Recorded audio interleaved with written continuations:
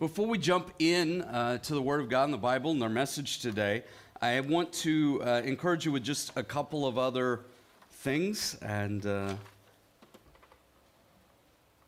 then we'll study our Bibles this morning. So that said, if you're online particularly, this applies to you, but Rachel mentioned as we began the service, we're going to celebrate the Lord's Supper or communion today, and I am super excited to do that. We're going to do more than just pass something today. We'll explain it when we get there, but we want to give you the opportunity to experience some gratitude this morning and to prepare our hearts for Thanksgiving.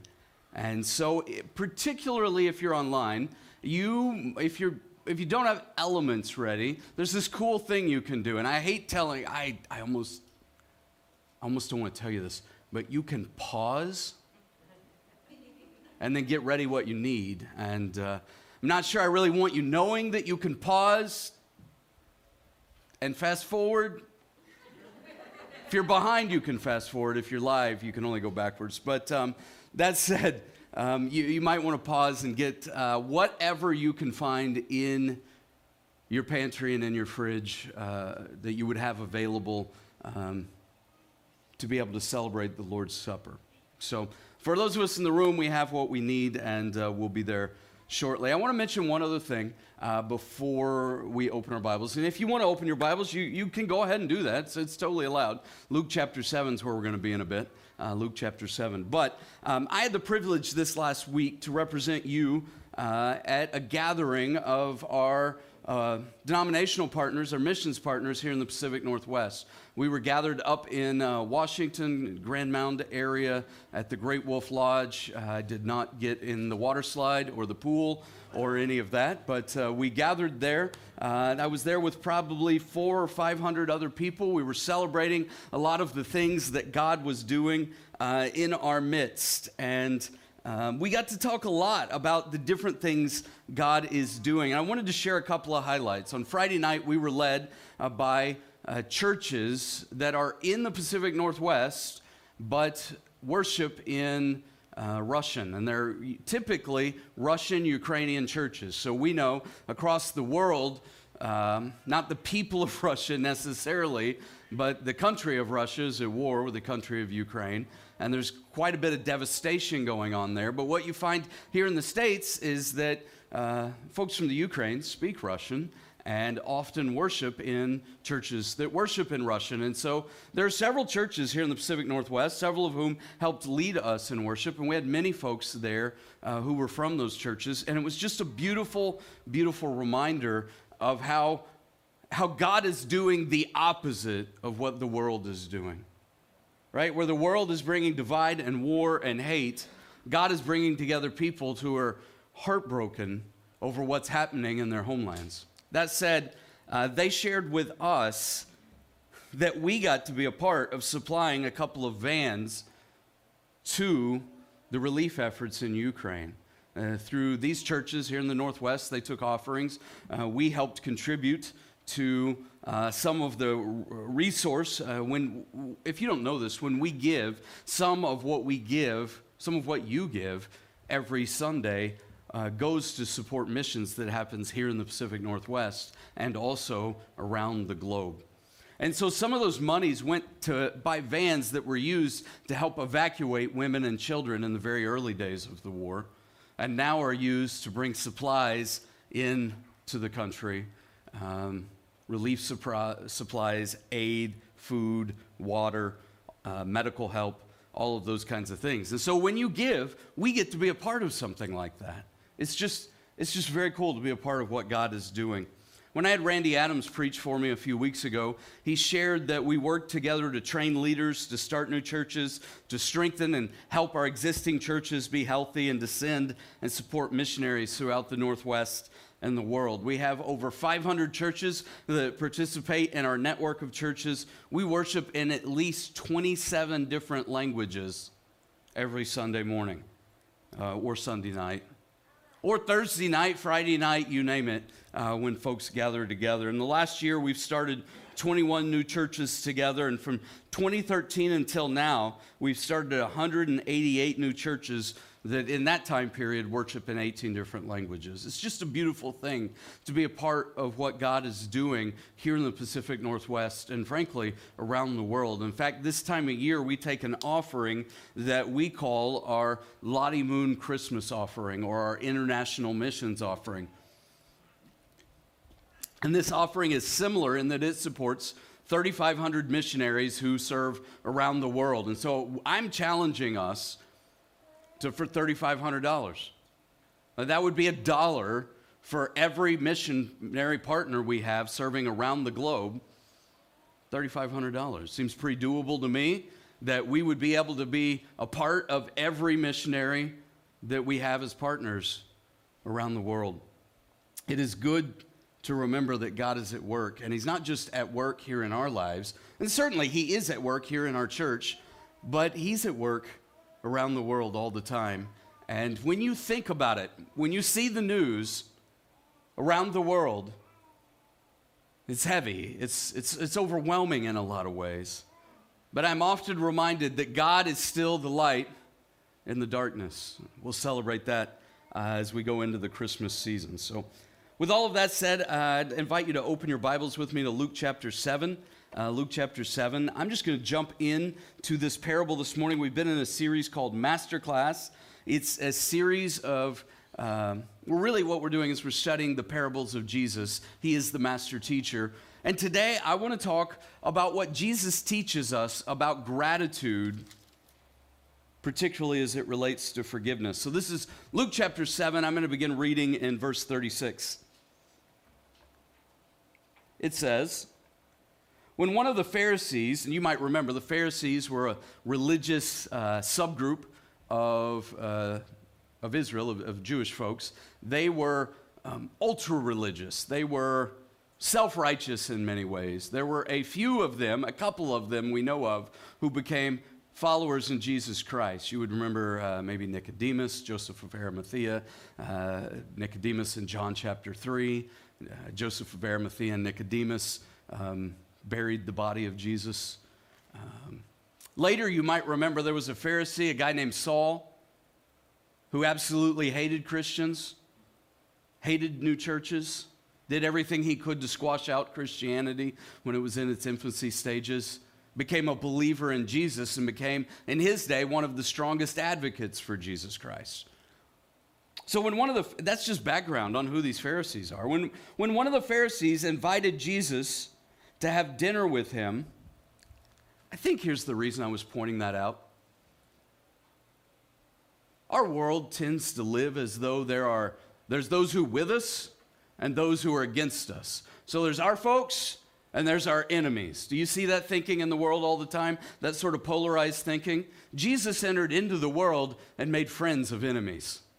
Jesus entered into our world and died to turn enemies into friends who would love each other. It's important we get that.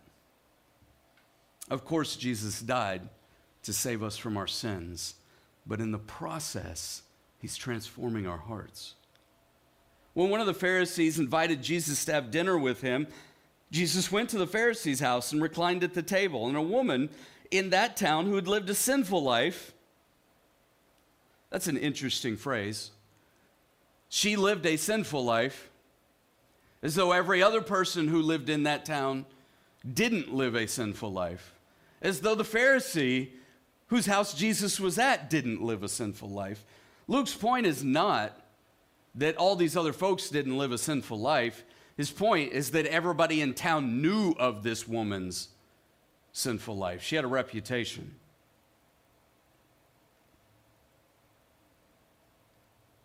This woman learned that Jesus was eating at the Pharisee's house. And so she came there with an alabaster jar of perfume. It would have been worth quite a bit. And as she stood behind him at his feet weeping, she began to wet his feet with her tears. And then she wiped them with her hair and kissed them.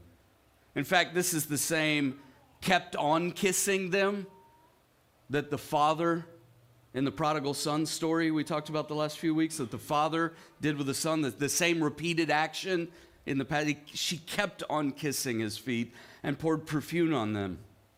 And when the Pharisee who'd invited him saw this, he said to himself,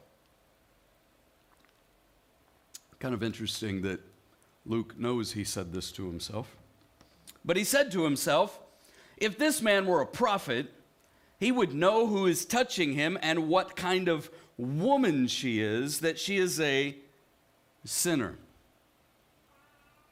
If only this man were a prophet, he would know. I assure you, he knew. He also knew what kind of sinner Simon the Pharisee was.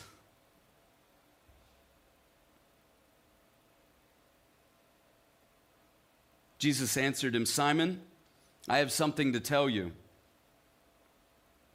Tell me, teacher, he said. And so he tells him a story. And this is often what Jesus does, right? Story with a point. Tell me, teacher. 2 people owed money to a certain moneylender. One owed him 500 denarii. That's 500 days' wages, so like a couple of years' worth of wages. And the other owed him 50. Neither of them had the money to pay him back, so he forgave the debts of both. Now, which of them do you think would love him more? Simon replied, I suppose the one who had the bigger debt forgiven. Jesus answered, you have judged correctly. Notice that prior to this story, Simon the Pharisee judged incorrectly about whether Jesus were a prophet. And frankly, he judged incorrectly as he judged this woman in her sinfulness. I suppose the one who had the bigger debt forgiven. You've judged correctly, Jesus said. So he turned toward the woman, Jesus did, and he said to Simon, he turns to her, but he's speaking to Simon. Do you see this woman? I came into your house. You did not give me any water for my feet. Custom of that day would have said that the host was supposed to do that, right? Remember, they went everywhere in sandals. Feet were dirty.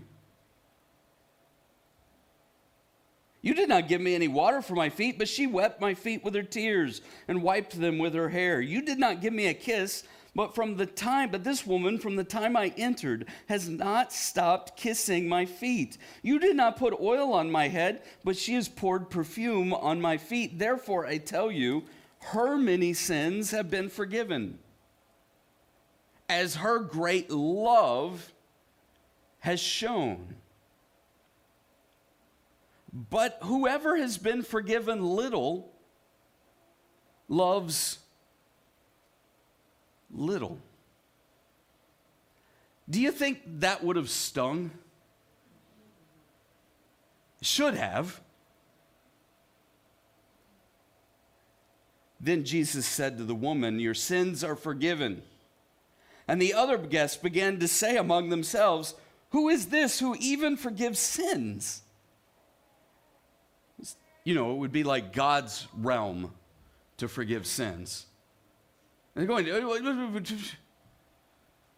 does this guy, is he saying he's God?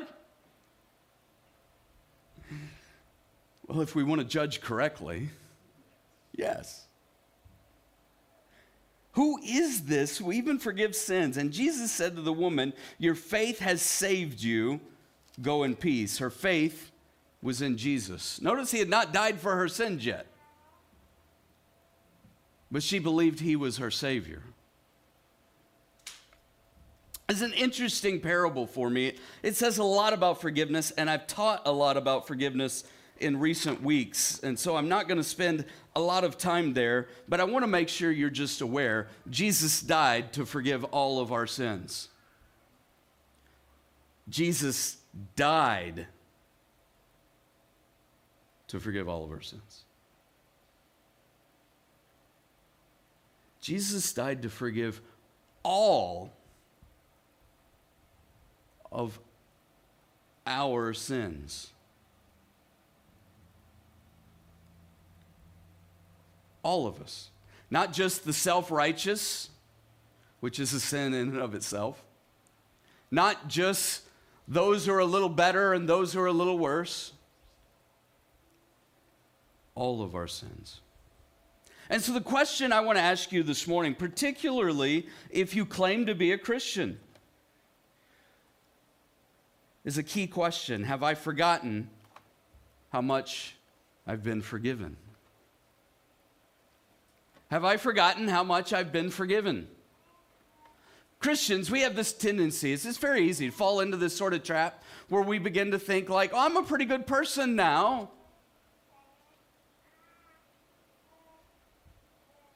Well, I used to do that sin thing. Used. Yeah. I still. If I ever think to myself, I never sin anymore, I've got a lot of pride going on, which is in and of itself. Plus, I'm not being honest with myself, right? How many sins have I committed in my declaring in any public fashion that I'm not a sinner anymore? Or that I don't sin anymore? Have I forgotten how much I've been forgiven? And it points me to the one thing I want to make a point of today, to the one thing this message is about, is this essentially, that life and even religion can cause me to tune out.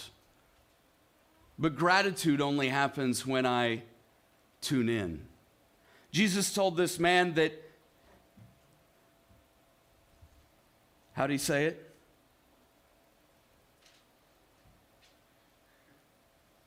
Her many sins have been forgiven as her great love is shown. Whoever's been forgiven loves little. Right after Jesus had pointed out how little this Pharisee had done for Jesus when he entered in. He didn't do the customary. He didn't greet him with a kiss. Would have been customary to do that. It would have been a good hosting to do that.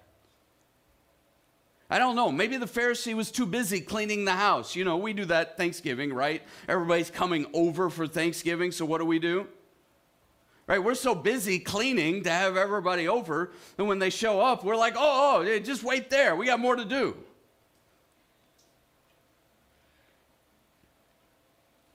This parable is about more than gratitude, but it reminds me greatly that gratitude comes from tuning in to how much I've been forgiven. And that's what I want to help you do this morning. The woman clearly is tuned in. You can see that in the story, right? She is brokenhearted, and from the get-go, she is at the feet of Jesus, a position of submission, a place of worship. She is crying, she is weeping, she is kissing his feet, and she is cleaning his feet with her hair. Can you think of something more personal? She is deeply tuned in. This woman who has a reputation in town of being a sinner, and everybody knows she's a sinner. And you can probably guess her sins.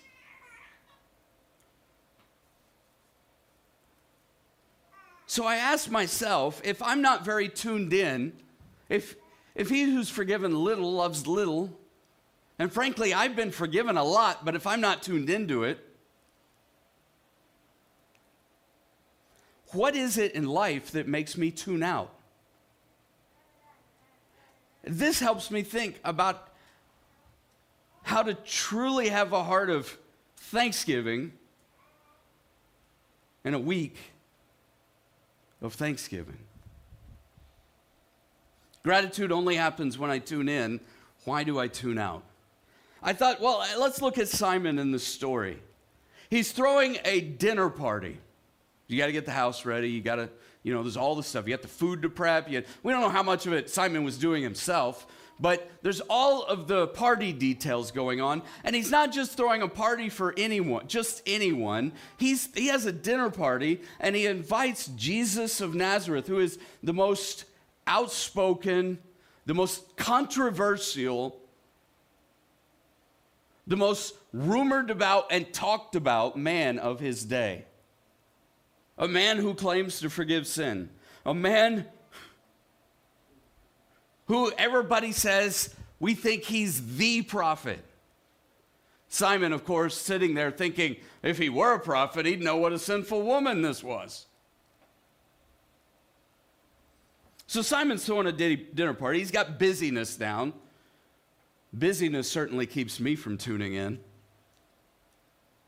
He's got a hard heart. And if I can be blunt, I think Simon's thinking to himself, this woman's a great sinner and I'm not one at all. He's got a hard heart. He thinks I don't need forgiveness. He's likely full of ego and he's playing the comparison game. He's very self-focused. Notice she's a sinful person, ... and I'm not as bad as her.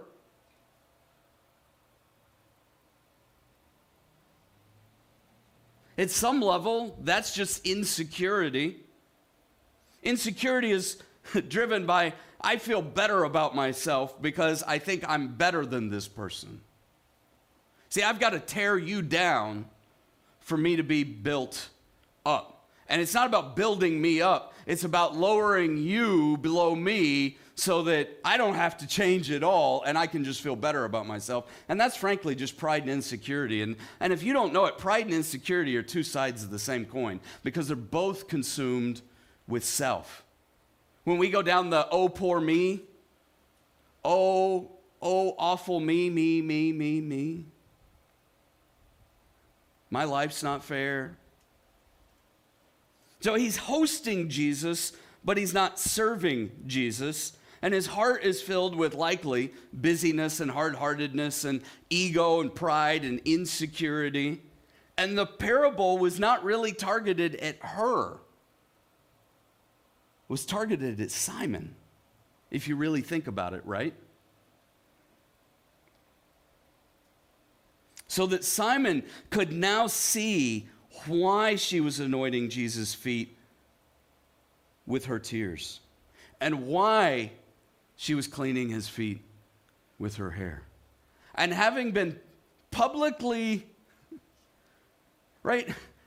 He welcomed Jesus. He didn't welcome him well, but he had Jesus into his home, is rebuked by Jesus essentially in front of everybody else. And Luke records nothing that would tell us that Simon said something like, oh, I get your point.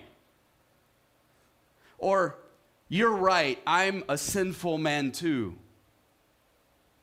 Or, will you forgive my sins?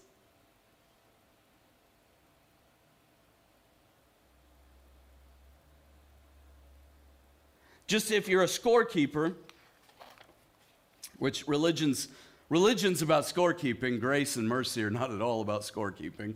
But if you're keeping score, the ultra-religious man who should have everything God offers, who would tell society that he is everything God offers, does not have his sins forgiven at the end of the day. And the very unreligious woman, who everybody knows her sins, is told by Jesus that her faith has saved her.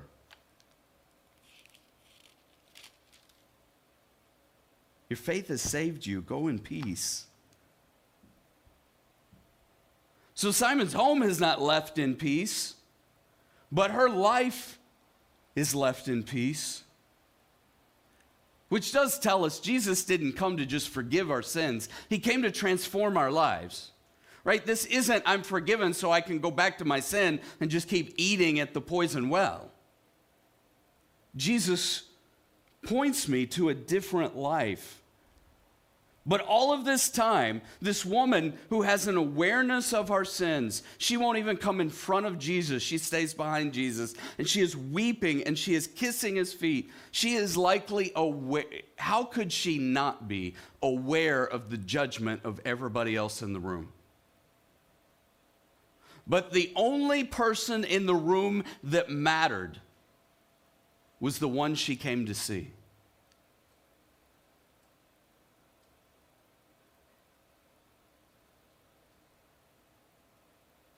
Would have been scandalous for her to even show her face in this room, at least societally speaking, and she knew that, and she went anyway. And she leaves with an awareness of forgiveness, an awareness of the peace blessing given to her life, and an awareness that her faith has saved her. So I want to ask you to make time to tune in. In fact, I'm going to run through the rest of the outline here in just a second. I'm going to do that fairly fast, and we're going to take time to work on some gratitude this morning. You good with that? But I don't want your work on gratitude to end here today, because I want to encourage you to spend the week between now and the day we all go nuts cooking 400 things and all those Thanksgiving decorations, we got to put up. I want us to spend the week tuning in, when the world will do everything it can to push us to tune out. So really quickly, I just wrote in my notes, let's start with the obvious. I need to tune into how much I've been forgiven. If I've forgotten how much I've been forgiven, I don't really like to go back and think about my sins over the years, right? God has separated them as far as the east is from the west. Right? They're dumped into the sea. They are separated from me. They are forgiven. But perhaps it's good for me to remember the cumulative forgiveness and the cumulative grace of God that's at work in my life. I need to tune into how much I've been forgiven. Number two, I could spend a good bit of time this week tuning into the life change that I've forgotten. Tuning into the life change I've forgotten. Has there been any work of Jesus in your life? Just humor me here, say yes. Yeah, have you experienced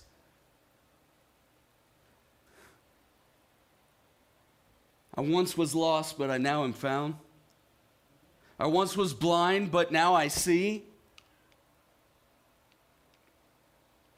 Yes, Jesus forgives our sins, but he works a whole host of life change rooted in his love and his grace and his mercy and compassion. And all of this change that's happened in my life hasn't happened because I'm just that good of a dude.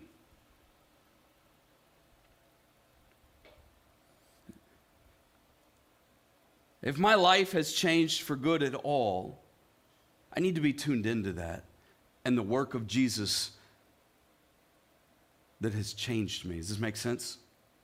I need to tune into how much I've been forgiven. I need to tune into the life change that I've forgotten. I need, number three, to tune in to what Jesus thinks of me above the noise of what everyone else thinks.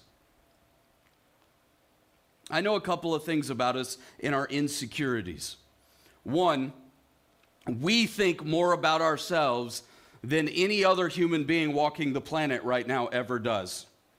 We spend an entire...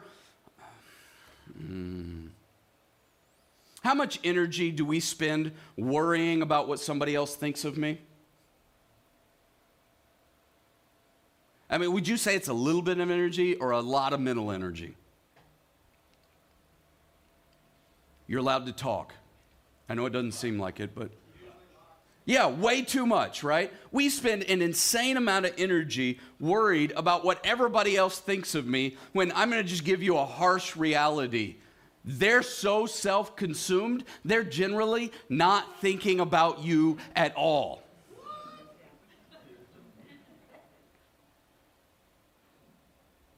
Maybe if you're like a football star, then people spend some time thinking about you a week later and how that game went a week ago versus how that game went last night, But generally speaking, what?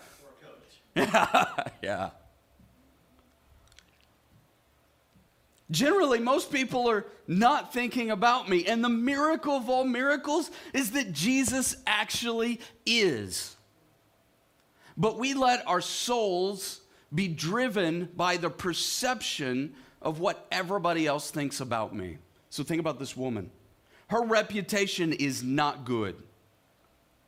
And some of that might have justification behind it. And some of that is probably, frankly, overblown by the gossip that goes around town. And she enters into a house where she will not be welcomed, where she will be judged intensely, but she cares only about an audience of one. And maybe this week I need to tune in to what Jesus thinks of me rather than all that emotional energy I spend on what everybody else thinks of me. Does this make sense? Tune in. Tune in to how much I've been forgiven. Tune in to the life change that I've forgotten. Tune in to what Jesus thinks of me above the noise. And that's all it really is. When other people are thinking about us and there's reputation stuff and there's blah, blah, blah, blah, blah, blah, blah, blah. It's just, it's noise. What God thinks of me is what matters. And number 4, I need to tune into the fact that Jesus even loves me at all. At all. Jesus loves me. It's personal. We'll see this when we get to Christmas season. But I was there when he was born. I was there when he died. I was on his mind. Jesus loves me. Like, that's radical. It's life transforming. Not just that there is a God, but that he entered this world to love me. And of course, you realize,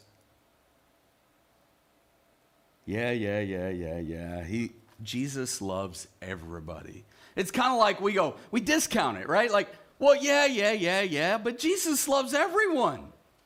Like, he doesn't have a choice. Oh, he has a choice. Oh, he has a choice.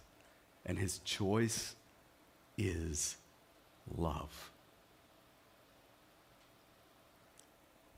Let me go one slight step further, and then I'm going to pray for us, and then we're going to take the Lord's Supper.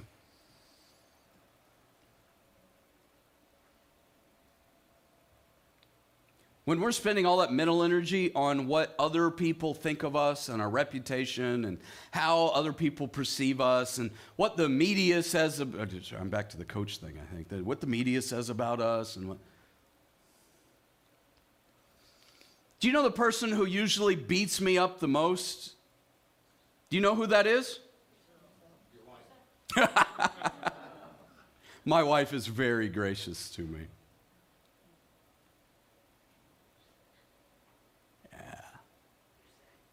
Can you and I stand here today, realistically? I mean, if we just had like open mic morning, if we were honest, could we give testimony to the litany of ways we beat ourselves up because we know our sins?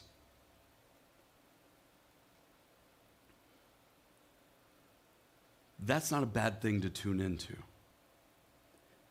Because in me, it produces, I hope, an insane amount of gratitude for what Jesus has done on that cross.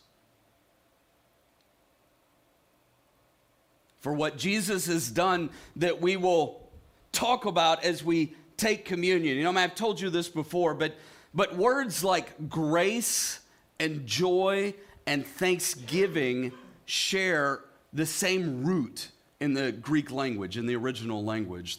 The word for joy is chara. The word for grace is charis. And the word for thanksgiving is Eucharisteo, like the Eucharist, which is what some call what we'll do today. It's all an expression of gratitude for his grace. I'd give you one other application. I don't think I put this in your notes, but I did put it in mine.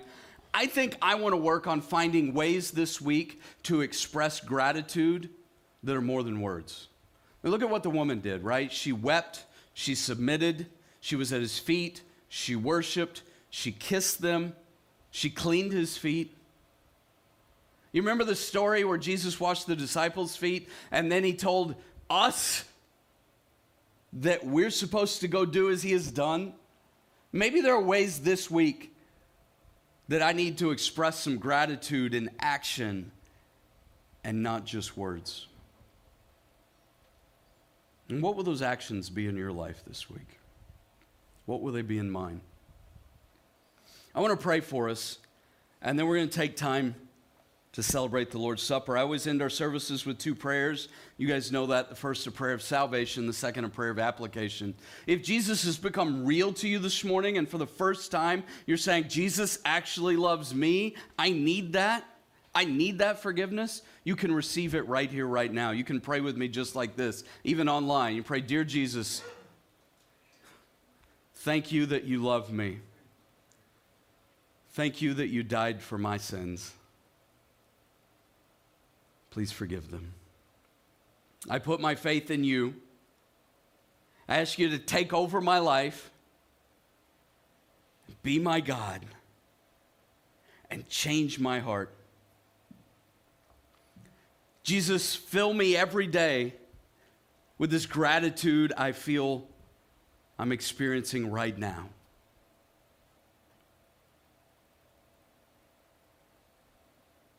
Change me, Jesus, and make me more like you. In Jesus' name, amen. If that's you and you received Jesus for the very first time, man, I'd love to know that. We celebrate that in big ways around here, and I would love to celebrate that with you. But I can't do that if I don't know, so tell me or tell a friend, tell somebody you're sitting by. You can email me. I'm Brian, B-R-I-A-N, at harvestchurcheugene.com. You can fill out a communication card or a digital communication card. Just let somebody know.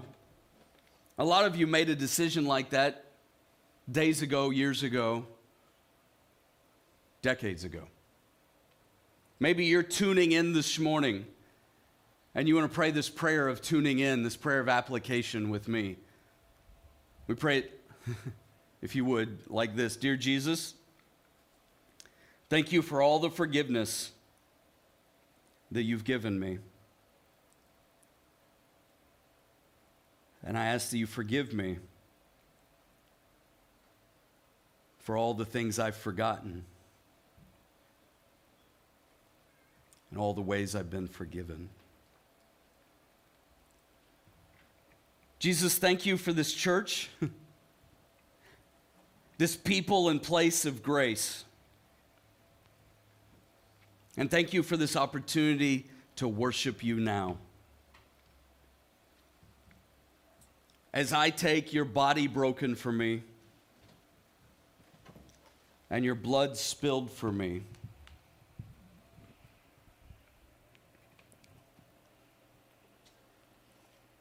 help me to tune in.